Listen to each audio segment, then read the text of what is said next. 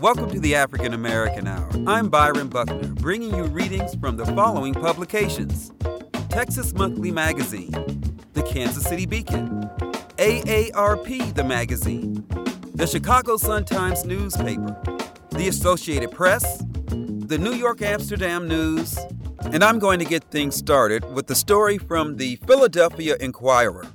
The title is, Supreme Court Strikes Down Affirmative Action at Colleges. This was published June 30th, 2023 in the e-edition of the newspaper, and it was written by Susan Snyder. The subtitle is, The Long-Standing Standard That Considers Race Was Overturned 6-3. The U.S. Supreme Court on Thursday ruled that colleges could not use race as a factor in deciding whether students should be admitted, likely one of the most consequential decisions affecting college admissions in the nation's history. The 6-3 ruling marks the second time in a year that the court's conservative majority has upended long-standing legal precedent. Last June, it took away a woman's federally guaranteed right to obtain an abortion. Colleges locally and nationally have long been bracing for the decision, fearing that if schools could no longer consider race as they historically have, that could reduce the number of Black and Latino students at many of the nation's elite colleges and harm schools' efforts to create diverse classes. It's a pretty forceful opinion in how widespread it is the rejection of the use of race in admissions, said Michael Moreland, a Villanova University law professor who has watched the case closely. The decision in two cases, one involving Harvard and the other the University of North Carolina, overturns more than 40 years of admissions policy at many of the nation's campuses, though considering race is already barred in certain states, including California and Michigan. In those two states, some colleges have reported a decline in Black and Latino students as a result. Pennsylvania and New Jersey both have allowed race to be considered, but colleges here will now have to rethink their approach. Many universities have far too long wrongly concluded that the touchstone of an individual's identity is not challenges bested, skills built, or lessons learned, but the color of their skin, Chief Justice John Roberts, Jr. wrote in the opinion. This nation's constitutional history does not tolerate that choice. Harvard's and UNC's admissions programs cannot be reconciled with the guarantees of the Equal Protection Clause, he wrote. Roberts also outlined a way that race still could come into play, particularly in the admissions essay portion of an application. Nothing prohibits universities from considering an applicant's discussion of how race affected the applicant's life, so long as that discussion is concretely tied to a quality of character or unique ability that the particular applicant can contribute to the university. But several legal experts said that window is narrow and doesn't give colleges much to work with. It's a little bit more oblique in the way the court is allowing it, said John Jones III, a former federal judge who is president of Dickinson College in Carlisle. Will that lead to as much diversity? That remains to be seen. Justices Clarence Thomas, Samuel Alito, Neil Gorsuch, Brett Kavanaugh, and Amy Coney Barrett join Roberts in the opinion, while Sonia Sotomayor, Elena Kagan, and Ketanji Brown Jackson dissented. There are two main graphics that go along with the story. One shows the pictures of the Supreme Court justices and how they voted, as I just read in the story. And the next section gives brief summaries of both the dissenting and majority opinions, and I'm going to read those next. Majority opinion by Chief Justice Roberts. The Harvard and UNC admissions programs cannot be reconciled with the guarantees of the Equal Protection Clause. Both programs lack sufficiently focused and measurable objectives warranting the use of race, unavoidably employ race in a negative manner, involve racial stereotyping, and lack meaningful endpoints. We have never permitted admissions programs to work in that way, and we will not do so today. Next, they have a concurring opinion written by Justice Thomas. The solution to our nation's racial problems thus cannot come from policies grounded in affirmative action or some other conception of equity. Racialism simply cannot be undone by different or more racialism. Instead, the solution announced in the second founding is incorporated in our Constitution, that we are all equal and should be treated equally before the law without regard to our race. The next summary they present is the dissenting opinion by Justice Sotomayor. Today, this court stands in the way and rolls back decades of precedent and momentous progress. It holds that race can no longer be used in a limited way in college admissions to achieve such critical benefits. In so holding, the court cements a superficial rule of colorblindness as a constitutional principle in an endemically segregated society where race has always mattered and continues to matter. And the final summary of an opinion they present is the dissenting opinion by Justice Jackson. It reads, "Our country has never been colorblind. Given the lengthy history of state-sponsored race-based preferences in America, to say that anyone is now victimized if a college considers whether that legacy of discrimination has unequally advantaged its applicants fails to acknowledge the well-documented intergenerational transmission of inequality that still plagues our citizenry." That was the first half of the story titled, "Supreme Court Strikes Down Affirmative Action at Colleges." It was written by Susan Snyder and was published June 30th, 2023 in the e-edition of the Philadelphia Inquirer newspaper. My next story is from the Kansas City Beacon and its kcbeacon.org website. The title is, "This Kansas City organization has a prescription for more black doctors." It was written by Millie Mansaray, published March 20th, 2023. The subtitle is, "Studies show that black patients have safer outcomes when working with a black physician, but black doctors make up less than 6% of the workforce. Mission Vision Project KC is looking to support underrepresented minority medical students and push for more doctors of color." Dr. Michael Weaver in 1977 was the first black student to fully complete the University of Missouri Kansas City School of Medicine program that enables students to earn bachelor's degrees and medical degrees in 6 years. From there, Weaver embarked on a 40-year career at St. Luke's Health System, where he has held many roles, including Director of Emergency Services, Director of the Sexual Assault Center, and Medical Director of Equity, Diversion, and Inclusion. He also returned to his med school as a clinical professor of emergency medicine. Throughout his career, Weaver has often been asked to mentor black students from the medical schools in the area, the UMKC School of Medicine, the University of Kansas School of Medicine, Kansas City, and Kansas City University. He was happy to do so, and then inspiration struck. "I said, what if I got all the underrepresented minorities at all 3 medical schools all together in one building at one time? Then what would that create?" Weaver remembers. That was 17 years ago. He organized the first critical mass gathering of underrepresented minority students and physicians, naming it after the principle of physics that it takes a certain critical mass to sustain momentum or movement. It's really about creating a sense of community and creating a sense of belonging. And the students need to have that, Weaver said. And the doctors that already are practicing need to have that because we want doctors to stay in Kansas City. You're not going to stay somewhere that you don't feel comfortable. Weaver's critical mass gatherings are now part of something bigger. 2 years ago, with others, he founded Mission Vision Project KC, a nonprofit that works to recruit and support underrepresented minority students in the medical field and encourage them to remain in Kansas City's workforce. Across the nation, medicine is a predominantly white field. Despite representing 12% of the nation's population, only about 5.7% of physicians in the United States identify as Black or African American, according to the Association of American Medical Colleges. Mission Vision is looking to even out this disproportion.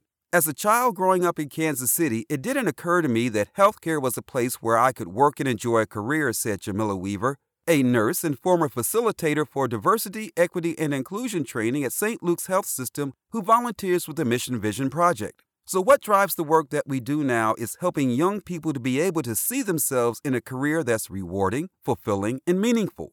While the annual critical mass gatherings have been a long-time tradition of Weaver's, Mission Vision Project KC has taken on other roles.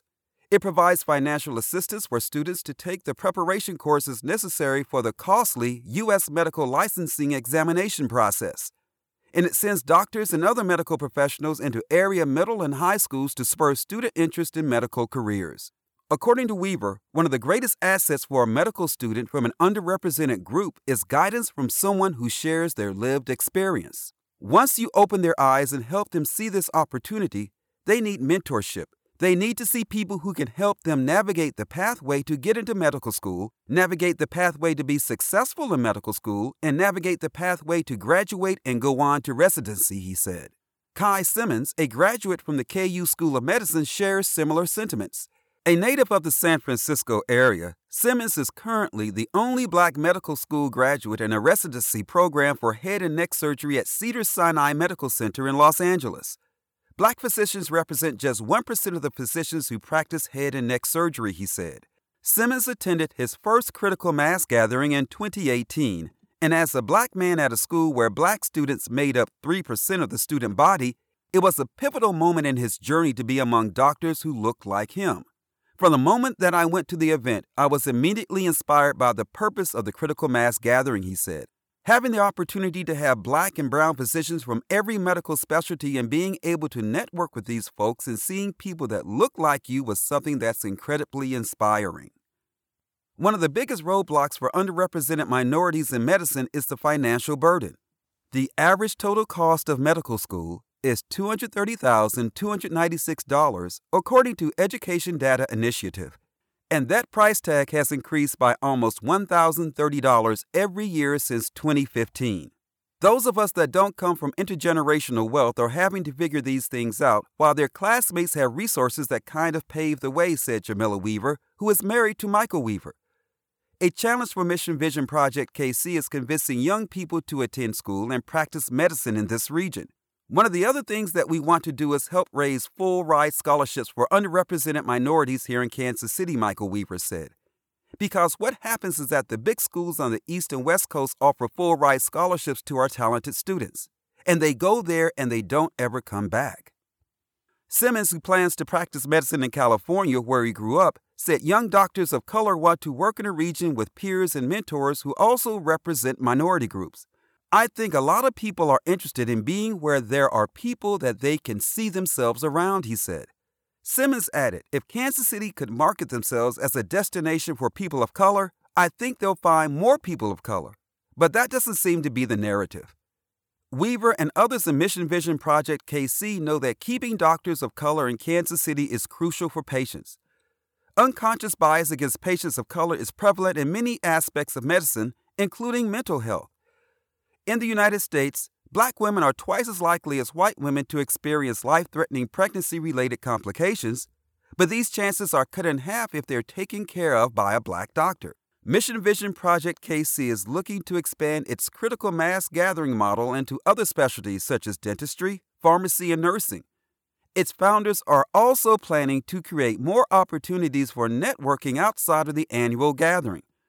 Simmons, the KU Medical School graduate, has remained involved with the organization since his first critical mass gathering. He is trying to help expand the model into California. We don't have anything like the Mission Vision Project or the critical mass gathering in Los Angeles, he said. Cedars-Sinai has so much support that they can offer for projects like this. So I want to see if there's an opportunity for me to do similar things here that the Mission Vision Project has done in Kansas City. That was the article. This Kansas City organization has a prescription for more Black doctors. It was written by Millie Mansoray, published March 20th, 2023, and it appeared at the kcbeacon.org website. My next story is from the Associated Press and its AP.com website. The title is An International African American Museum Opening, a Reclaiming of Sacred Ground for Enslaved Kin. It was written by Aaron Morrison and was published June 27, 2023. When the International African American Museum opens to the public Tuesday, June 27th in South Carolina, it becomes a new site of homecoming and pilgrimage for descendants of enslaved Africans whose arrival in the Western Hemisphere begins at the docks of the Low Country coast. Overlooking the old wharf in Charleston at which nearly half of the enslaved population first entered North America, the 150,000 square foot museum houses exhibits and artifacts exploring how African Americans' labor, perseverance, resistance, and culture shaped the Carolinas, the nation, and the world. It also includes a genealogy research center to help families trace their ancestors' journey from point of arrival on the land. The opening happens at a time when the very idea of Black people's survival through slavery, racial apartheid, and economic oppression being quintessential to the American story is being challenged throughout the U.S. Leaders of the museum said its existence is not a rebuttal to current attempts to suppress history, but rather an invitation to dialogue and discovery. Show me a courageous place, show me an open space, show me a space that meets me where I am, and then gets me where I asked to go, said Dr. Tanya Matthews, the museum's president and CEO. I think it's the superpower of museums, she said. The only thing you need to bring to this museum is your curiosity, and we'll do the rest. The $120 million facility features 9 galleries that contain nearly a dozen interactive exhibits of more than 150 historical objects and 30 works of art. One of the museum's exhibits will rotate 2 to 3 times a year.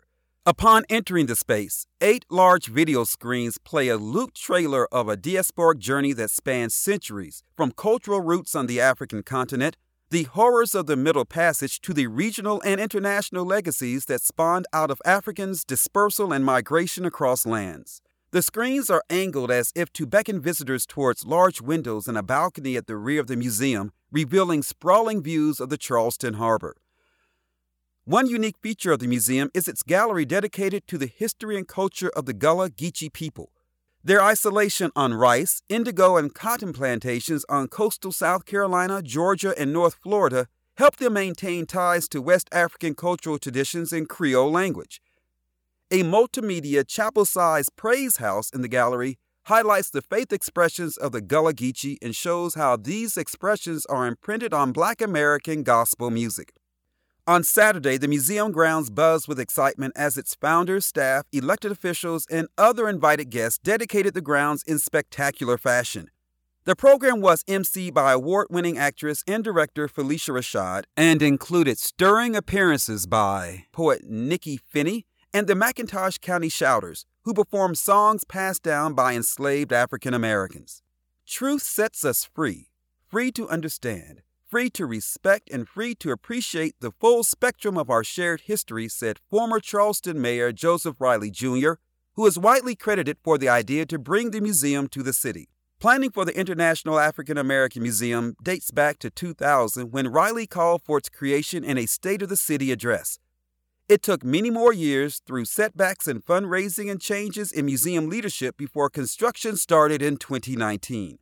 Originally set to open in 2020, the museum was further delayed by the coronavirus pandemic, as well as by issues in the supply chain of materials needed to complete construction.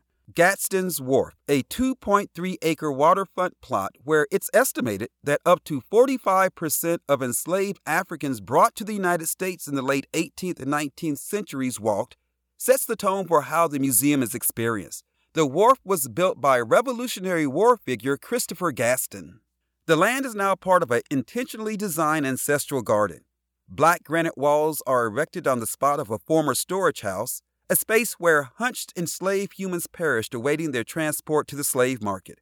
The walls are emblazoned with lines of Maya Angelou's poem, "And Still I Rise." The museum's main structure does not touch the hallowed grounds on which it is located. Instead, it is hoisted above the wharf by 18 cylindrical columns. Beneath the structure is a shallow fountain tribute to the men, women, and children whose bodies were inhumanely shackled together in the bellies of ships in the transatlantic slave trade. To discourage visitors from walking on the raised outlines of the shackled bodies, a walkway was created through the center of the wharf tribute. There's something incredibly significant about reclaiming a space that was once the landing point, the beginning of a horrific American journey for captured Africans, said Malika Pryor, the museum's chief learning and education officer. Walter Hood, founder and creative director of Hood Design Studios based in Oakland, California, designed the landscape of the museum's grounds. The designs are inspired by tours of Low Country and its former plantations, he said. The lush grounds, winding paths, and seating areas are meant to be an ethno-botanical garden, forcing visitors to see how the botany of enslaved Africans and their descendants helped shape what still exists today across the Carolinas. The opening of the Charleston Museum adds to a growing array of institutions dedicated to teaching an accurate history of the Black experience in America. Many will have heard of and perhaps visited the Smithsonian's National Museum of African American History and Culture in the nation's capital, which opened in 2016. Lesser-known Afrocentric museums and exhibits exist in nearly every region of the country. In Montgomery, Alabama, the Legacy Museum, from enslavement to mass incarceration, and the corresponding National Memorial for Peace and Justice highlights slavery, Jim Crow, and the history of lynching in America. Pryor, formerly the educational director of the Charles H. Wright Museum of African American History in Detroit, said these types of museums focus on the under-discussed, under-engaged parts of the American story. This is such an incredibly expansive history.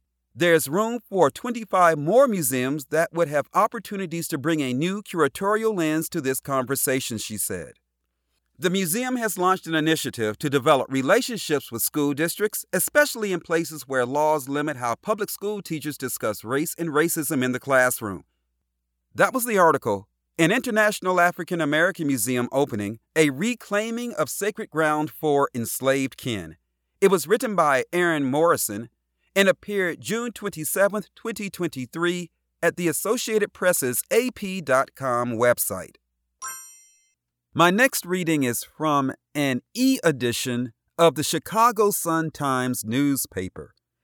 This is an obituary from the Wednesday, June 7, 2023 edition of the newspaper. The title is Isaac Red Holt, 1932 to 2023. Chicago jazz legend, was a member of the original Ramsey Lewis Trio and Young Holt Unlimited. It was written by Mitch Dudek, capital D-U-D-E-K. Chances are you've tapped your foot, clapped your hands, bopped your head, or just gotten out of your seat to dance to the music Chicago jazz legend Isaac Red Holt created as the drummer in a number of groups, including the Chicago-born Ramsey Lewis Trio. Their live album, The In Crowd, recorded in the Bohemian Caverns nightclub in Washington, D.C., topped the Billboard R&B chart and reached the penultimate position on the Top 200 Albums chart in 1965. It also won a Grammy, and its title track cracked the Top 5 Singles chart. His bandmates, Lewis on piano and L.D. Young on bass, were teenage pals from growing up on the West Side. They were so revolutionary they broke out and went mainstream. They went global and turned it basically into pop music, said Mike Jeffers, founder of Chicago Jazz Magazine. Mr. Holt was known as the Master of Time because his time was just impeccable, Jeffers said. You keep time as the drummer, and Red never varied or rushed or dragged. His time was always in the pocket of improvisational jazz, and that meant it felt good, and as a listener, you're feeling it and grooving and dancing. That means that drummer is right in the pocket. Friends said Mr. Holt was known to answer the phone by simply saying, "This is the Master of Time." The group was originally known as Ramsey Lewis and the Gentlemen of Swing. But trios were trending, so they changed their name. Mr. Holt spruced up his name, too, from Red, R-E-D, to Red, R-E-D-D, to catch some of the mojo associated with the comedian Red Fox, who gigged alongside the trio for a time, said Mr. Holt's son, Reggie Holt. Mr. Holt got the nickname because when he played in certain sunlight as a child, his hair and light-toned skin took on a reddish color, his family said.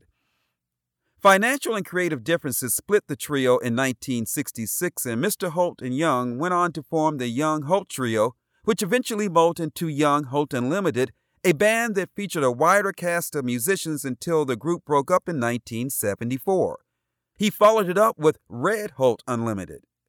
Mr. Holt's post-Ramsey Lewis Trio groups blended jazz, blues, and gospel into funky beats that included hits like Soulful Strut, Wah Wah Man, and Whack Whack, and other tunes that were sampled by a range of hip-hop artists including De La Soul and Kendrick Lamar, according to bassist and pal Ken Habich. Mr. Holt's childhood sweetheart and wife, Mary Lean, was often at home in Chatham with their 3 sons as Mr. Holt hit the road to tour, but his brood regularly traveled with the band in the summer. He was a superb dad, and when I saw him breaking out his suitcase, I would become sad. I tried to get in his suitcase a couple of times so he would take me with him, Reggie Holt said. Mr. Holt died May 23rd from complications associated with lung cancer. He was 91. He rode that roller coaster of being in the entertainment field, and I watched him rise up from ashes maybe 4 different times, Reggie Holt said. There were lean years and lots of odd jobs. He was never too prideful between gigs. Mr. Holt once picked up extra cash by working with Meals on Wheels to deliver food to the elderly. It was maybe not the best fit. Lots of hungry clients recognized him and wanted to chat, keeping him from moving on to his next delivery, family said. The original Ramsey Lewis trio reunited for a tour and album in the 1980s, and Mr. Holt and Lewis let any hard feelings go because they considered each other family. Dad was like his big brother. He had to promise Ramsey's mother that he would always get Ramsey back home safe and keep him away from drugs when he'd pick him up for rehearsal as teenagers, Reggie Holt said. Mr. Holt attended Crane High School and formed a band called the West Side Clefs before being drafted into the military during the Korean War. He served in a tank unit and played in a military band while stationed in Germany. He never took part in combat, Reggie Holt said. His professional career took off when he got out of the military after serving for 2 years. Mr. Holt spent much of the 1990s playing with various musicians, including Young, during weeks-long stretches, gigging in Asia and places like Singapore and Jakarta. Starting around 2000, Mr. Holt began a 2-decade run playing weekly shows at the East Bank Club, an arrangement that ended with the pandemic lockdown in 2020. Mr. Holt, who moved to Chicago from Mississippi when he was 8, also played at dozens of Chicago public school gymnasiums and auditoriums during the Urban Gateways program, which sought to get children engaged in the arts. We played swing and bebop and kids would just be going crazy, said Habich, who gigged with Mr. Holt for years through the program and at the East Bank Club.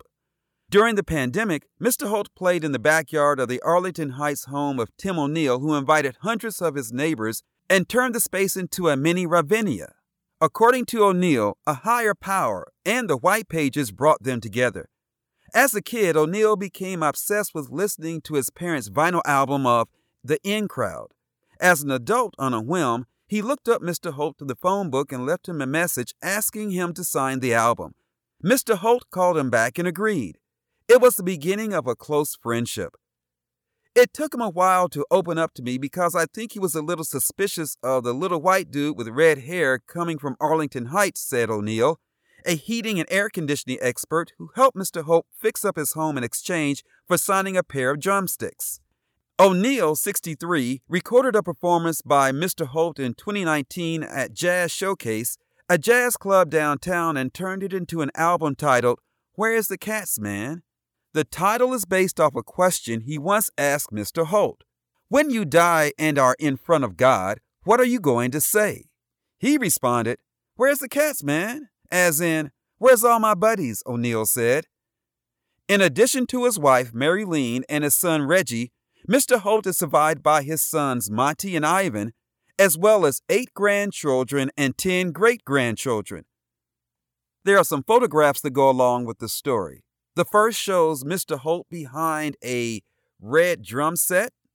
Next to him is a bassist who's wearing red pants and a cream-colored shirt. Mr. Holt has an afro, has long sideburns, and is smiling as he's tapping on the cymbals. There's another black and white photograph showing Mr. Holt along with other members of the original Ramsey Lewis trio. That's L.D. Young and Ramsey Lewis. And finally, there is a photograph of Mr. Holt standing with his 3 sons in front of a building. That was the article, Isaac Red Holt, 1932 to 2023. Chicago jazz legend, was a member of original Ramsey Lewis trio and Young Holt Unlimited. It was written by Mitch Dudek, and it was published in the Chicago Sun-Times newspaper on Wednesday, June 7th, 2023. My next reading is from Texas Monthly Magazine and its texasmonthly.com website. The title is The Story We've Been Told About Juneteenth is Wrong. It was written by Peniel Joseph and it appeared in the magazine's June 2023 edition. The subtitle to the story is, "The Real History is Much Messier and More Inspiring." My first memories of Juneteenth began in church. I grew up in a predominantly black section of Jamaica in the New York City borough of Queens. Our small congregation at New Bethel Baptist Church consisted of Caribbean immigrants such as my Haitian-born mother, native-born New Yorkers such as me, and migrants from across the South, including Texas. As new parishioners arrived, they transplanted their food, culture, and folkways into our church rituals and traditions. My mother prided herself in the excellence of her Haitian cooking, especially dishes such as soup jamu, stewed chicken accompanied by rice and beans, black or red, and sweet coconut dessert she occasionally prepared for other congregants. But we also relished those special occasions at church when the cozy upstairs room that doubled as a kind of banquet hall was filled with the rich aroma of Southern soul food, cornbread, fried fish, red velvet cake. This was the early 80s in my elementary school years. One Sunday morning, as I sat on a light brown pew in New Bethel Sanctuary, I was rapt as parishioners from Texas took to the pulpit and told a fascinating story of enslaved Africans who didn't hear news of their liberation until Union General Gordon Granger issued an order in Galveston on June 19, 1865, more than 2 months after Confederate General Robert E. Lee's surrender at Appomattox Courthouse in Virginia. I was reminded of my mother's stories about the Haitian Revolution in which slaves overthrew French rule and, to much of the world's surprise, achieved independence in 1804. That uprising inspired emancipation movements around the globe, though it would be another 6 decades before freedom for the enslaved reached America's shores. After the service, I overheard fervent conversations about slavery and the need to teach young people like me to never forget. I didn't know it at the time, but my experience of hearing about Juneteenth was similar to that of untold others across the United States. Juneteenth had been observed in Texas since 1866, and celebrations soon spread to neighboring states. As black Southerners fled north and west throughout the 20th century, in what became known as the Great Migration, festivities cropped up across the country.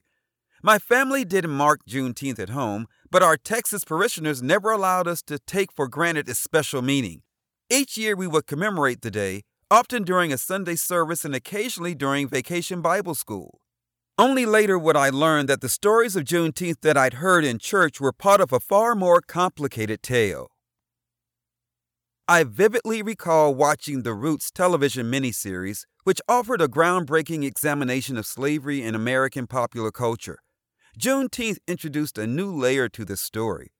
I imagine myself as part of the Black Texas community, which dared to believe in dreams of freedom that were once considered impossible. As I grew older, my interest in history expanded. The more I found out, the deeper I yearned to go. Slowly, I came to realize that history was not just about the past. The stories it tells help us make sense of the here and now and might shape the future. I eventually became a professor, my teaching and research interests firmly planted in the 20th century civil rights and Black Power movements. In 2015, I accepted a position at the University of Texas at Austin, and once I arrived, my understanding of Juneteenth became more intimate. I witnessed local celebrations in Austin in which Black Texans acknowledged the day's importance, but also wrestled with its contradictions, knowing that real freedom had not in fact been achieved that day in Galveston. It was still a work in progress. While Texans celebrated Juneteenth with particular zeal, many Americans still did not have the faintest clue about its origins, historical import, or contemporary resonance. That was until an improbable series of events transformed Juneteenth into a national symbol. George Floyd's public execution by former Minneapolis police officer Derek Chauvin on May 25, 2020, sparked months of demonstrations that swelled into one of the largest social justice movements in American history and elicited an unprecedented collective outpouring of racial grief. Against this backdrop, I was one of many who began to examine Juneteenth anew. I published a CNN opinion article headlined, "Make Juneteenth a National Holiday Now," arguing in part that Juneteenth offers America a new origin story. Black people are largely absent from our national narratives. Juneteenth, I suggested, offered an opportunity to correct that. In some ways, Juneteenth can be read as a response to Frederick Douglass's searing 1852 speech in Rochester, New York, known as What to the Slave is the 4th of July. Douglass, a formerly enslaved black man from Maryland who became arguably the most important activist of the 19th century, assailed celebrations of freedom in a land scarred by slavery. "This 4th of July is yours, not mine," he said to the audience. "You may rejoice. I must mourn." On June 17, 2021, roughly a year after Floyd's killing, Juneteenth became an official U.S. holiday signed into law by President Joe Biden. It was the first new federal holiday since Martin Luther King Jr. Day was enshrined in 1983, and a signal achievement in American history, drawing the country one step closer to publicly acknowledging its original sin of slavery. Yet the real history of Juneteenth remains largely unknown. The myriad ways in which black freedom was persistently sabotaged, beginning with Granger's original order and continuing through today, at a moment when our national narrative is hotly contested. The teaching of history is under attack, which lends more urgency to an earnest reckoning with the meaning of Juneteenth. What are we celebrating when we observe it, and should we be celebrating it at all? Is it actually an indictment of America, a repudiation of the 4th of July? Is it a day worthy of veneration, of shame, or of both? When General Granger first sailed into Galveston in June 1865, he was accompanied by roughly 2,000 troops. At the time, Galveston was the most populous city in Texas, with a bustling and lucrative port managed partly by black workers who transported goods and gossip from around the world. Granger and his staff commandeered a villa in town and set up the impossible mission of bringing a semblance of order and security to the largest secession state of the newly restored Union. The mood was dark, with cities and rural hamlets still reeling from the physical and economic devastation wrought by the war. About a month earlier, the Confederate Army had won a battle at Palmetto Ranch outside Brownsville. That clash, the last major action of the Civil War, had been waged more than a month after Lee's surrender in Virginia. Without the forceful appearance of Union soldiers, black Texans had remained imprisoned within the convulsive clutches of a dying Confederacy. The stories of how General Order No. 3 was relayed to Galvestonians vary, but Granger likely read the order aloud in a public meeting designed to spread the message to as many people as possible. The words, "All slaves are free," served as a declaration of independence for some and a provocation to others. Granger and his troops often encountered a violent, anxious, fearful, and vengeful white population, including Confederate soldiers and sympathizers who engaged in reckless acts and looting in parts of Texas. Granger's order was based loosely on Abraham Lincoln's Emancipation Proclamation. The 13th Amendment, which made slavery unconstitutional, wasn't ratified until December 6, 1865. The order first declared that the formerly enslaved were free based on absolute equality of personal rights and rights of property between black people and those who had presumed legal ownership of them. This is the happy news upon which most Juneteenth celebrations are based. It's also an oversimplified tale of what happened that day. A common view about Juneteenth in both black and white communities is that black folks in Galveston and around Texas were slow to hear or fully grasp the news about the Civil War end and the arrival of liberty. This is the story I was told in church, but that's not entirely true. Some portion of black Texans, especially those working in the port of Galveston, knew that the tide of the war had long ago turned in favor of Union troops. They'd also probably caught wind of the Emancipation Proclamation from travelers disembarking from the wharves. Further, they'd likely heard what must have seemed to be fantastical tales of regiments of black soldiers in the Union Army. News of impending freedom had almost certainly reached other parts of Texas when enslaved African Americans from the Deep South were transported to the Lone Star Estate during the war. Texas was a haven for white slave owners fleeing Louisiana and other areas of the Confederacy being conquered by Union troops, but the news held little practical meaning so long as the state remained under Confederate control. The arrival of some 2,000 federal troops appeared to mark an end to white rule over black Texans. But Granger's order limited and undermined the very freedom that it promised. The relationship between former masters and the enslaved would now evolve into a vague contract between employers and hired labor. The freedmen were advised to remain quietly at their present homes and work for wages, read the order. But how could black Texans enjoy freedom while remaining on plantations? Would they be allowed to leave, travel, or reunite with loved ones? Were they forbidden from becoming entrepreneurs and landowners? Further, black men and women were warned not to flock to military posts.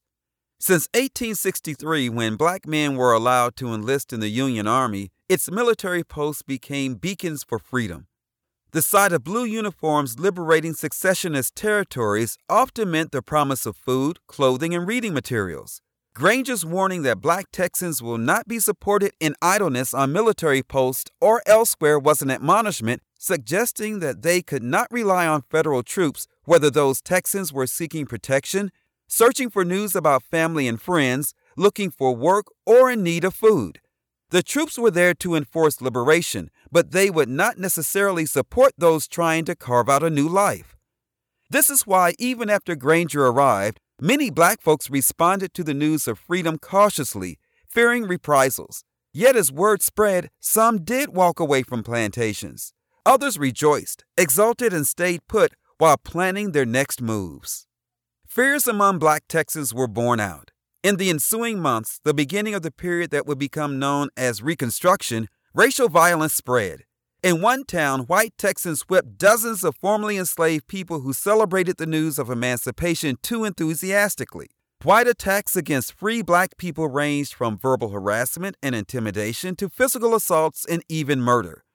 Black Texans in Galveston and other parts of the state navigated a new landscape at times more dangerous and volatile than the one they'd left behind. The backlash of many white residents against the idea of black citizenship and dignity would become a normal feature of Texas' political landscape, a legacy that persists today. Just as limitations on black freedom were baked into Granger's emancipation announcement, racial discrimination became embedded in public policies that propagated unequal housing and employment opportunities, wealth gaps, educational and residential segregation, police brutality, and political disenfranchisement. Black codes in Texas and throughout the South prevented African Americans from voting, securing fair labor contracts, attending racially integrated public schools, or owning land.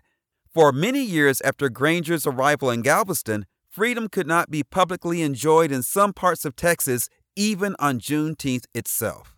On a chilly day this past fall, I arrived in Houston's Emancipation Park and joined Erica Thompson, an archivist and historian who serves as community liaison at the African American Library at the Gregory School, which once housed the first black school in the city.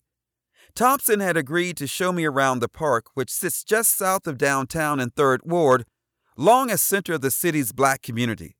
Established in 1872, the park was among the oldest in Texas, created by formerly enslaved locals who wanted a place to commemorate Juneteenth. Though the inaugural celebrations were relatively small, today they are citywide affairs that feature appearances and speeches by elected officials, religious and civic leaders, and a who's who of Black Houston. As Thompson and I walked the grounds, she pointed to the abstract mosaic sculptures that honor 4 of the community leaders who raised money to purchase the 10 acres of land: the Reverend David Elias Dibble, Richard Allen, Richard Brock, and John Henry Yates. Located at the 4 corners of the park, the sculptures are the work of the local artist Reginald Adams. The park, Thompson explained, serves as a living memorial to generations gone by. It's also a repository of a story that is just beginning to receive its due.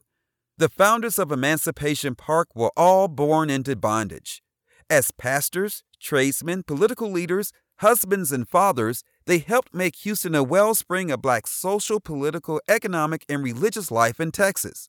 After emancipation, Richard Allen quickly became one of Houston's most important political leaders. A talented carpenter and architect, he served as an agent of the Freedmen's Bureau, as a voter's registration supervisor, and as an elected state representative. Allen designed Antioch Missionary Baptist Church, which was led by Jack Yates, who had become a minister and activist in the late 1860s. Yates also played a leading role in the founding of the Houston Baptist Academy, a precursor to Texas Southern University. A third sculpture in the park honors Richard Brock, who established a successful career as a blacksmith in Houston at a time when barriers to African Americans' entrepreneurship were almost impossibly high. He later helped found the St. Paul African Methodist Episcopal Church. Lastly, David Elias Dibble was a self-taught preacher and founder of a Freedmen's Methodist congregation, now called Trinity United Methodist Church. Dibble collaborated with the Freedmen's Bureau, which helped create a school within his church, and served as a trustee for the Gregory School. These four men and their contemporaries provided an incubator for educational advancement, cultivated tight-knit religious communities, and built a thriving political movement that propelled a number of formerly enslaved Black Texans into positions of power that made them prominent figures within the racially integrated Republican Party. After exploring the park grounds, I went inside the Cultural Center and gazed upon gorgeous photographs of 19th and early 20th century Black Houstonians. One image depicts a well-to-do family outside a tidy home. Another shows a group of some 30 women and men during a Juneteenth celebration in the late 1800s. They look both prosperous and circumspect, with some older men doffing their hats and younger women wearing white, exhibiting a kind of grace that racist stereotypes of the era insisted that Black people could never possess. Studying these photos, I was struck by how much Black Texans were able to achieve in the years immediately after the abolition of slavery. Their efforts paved the way for others. Fort Bend County, just southwest of Houston, became such a significant base of Black political activism that unsympathetic white Texans characterized it as part of the Senegambian District, a mocking reference to a region of West Africa. Black residents served as district clerks, constables, justices of the peace, and county treasurers. The creation of Emancipation Park represented a belief in the power and promise of a new Texas, one in which Black citizenship and dignity could be celebrated even as full equality was still just a dream. That was the article. The story we've been told about Juneteenth is wrong. The real history is much messier and more inspiring. It was written by Peniel Joseph, and it appeared in the June 2023 edition of Texas Monthly Magazine and its texasmonthly.com website. My next article is titled 50 Years of Hip Hop. It was written by Nelson George, and I found this story in AARP the magazine and its June/July 2023 edition. The subtitle to this story is, What Emerged from a Simple Party in 1973 Has Evolved into a Global Cultural Movement. It all started on August 11, 1973. An 18-year-old Clive Campbell and his young sister Cindy hosted a dance party billed as a back-to-school jam in the rec room of an apartment complex at 1520 Sedgwick Avenue in the Bronx, New York. These details are now the stuff of legend.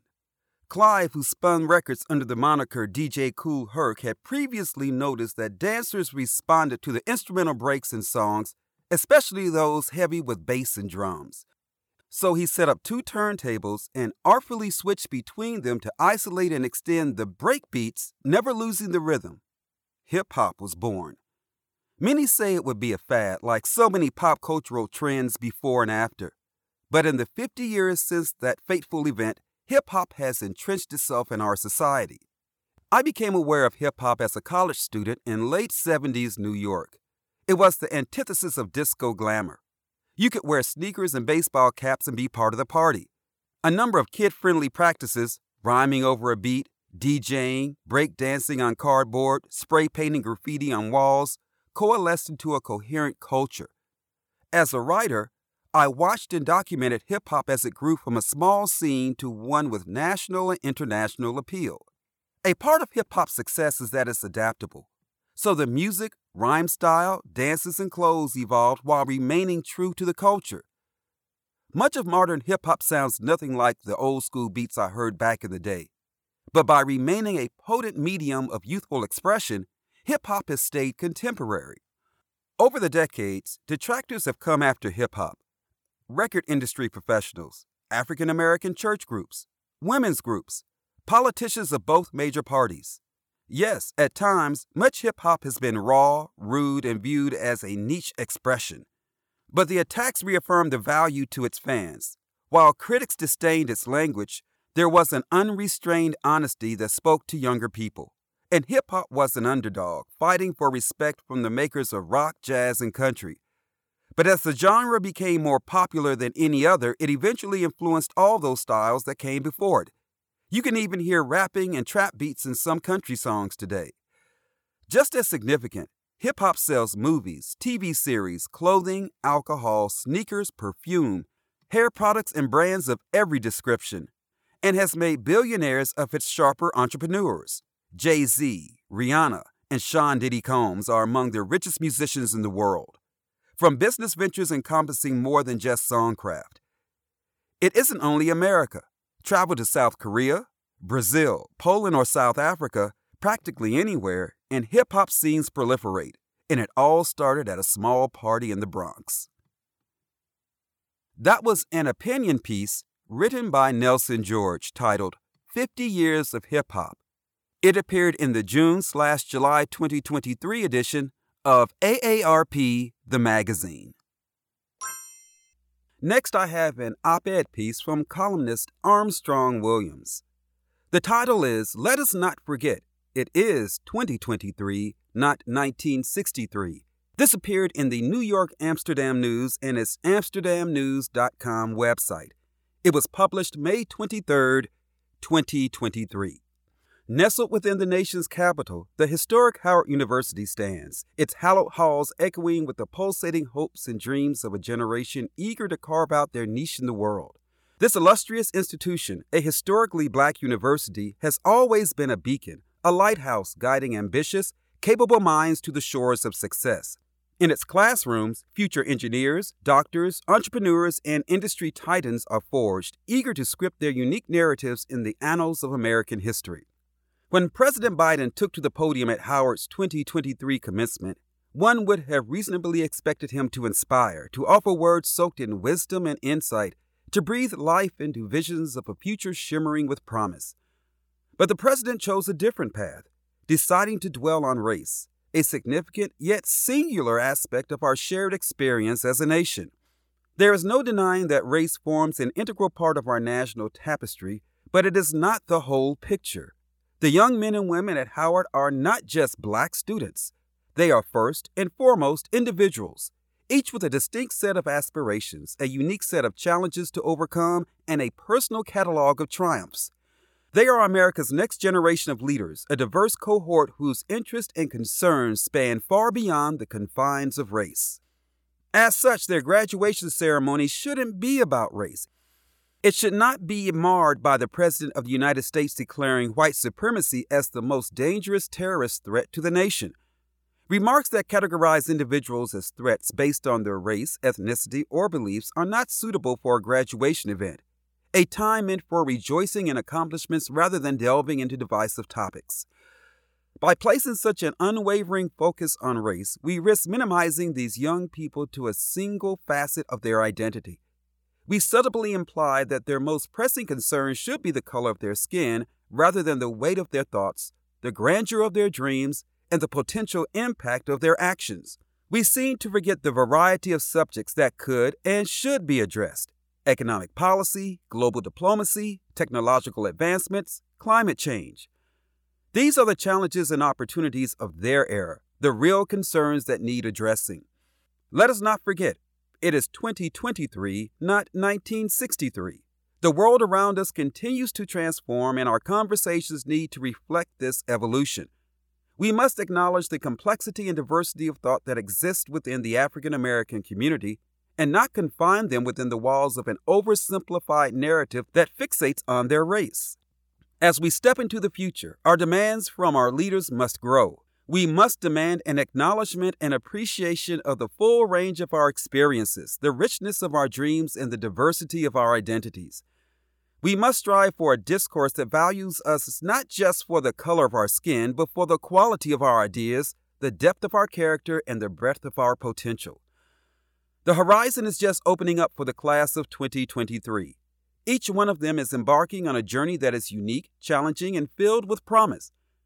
To them, I say, you are more than a label. You are more than the color of your skin. You are the embodiment of the American dream. This dream is as varied, as complex, and as wonderfully unique as each one of you. Each one of you carries within you the power to effect change, the potential to shape the future, and the capacity to redefine the narrative. And that narrative should not be one that is confined by the color of your skin.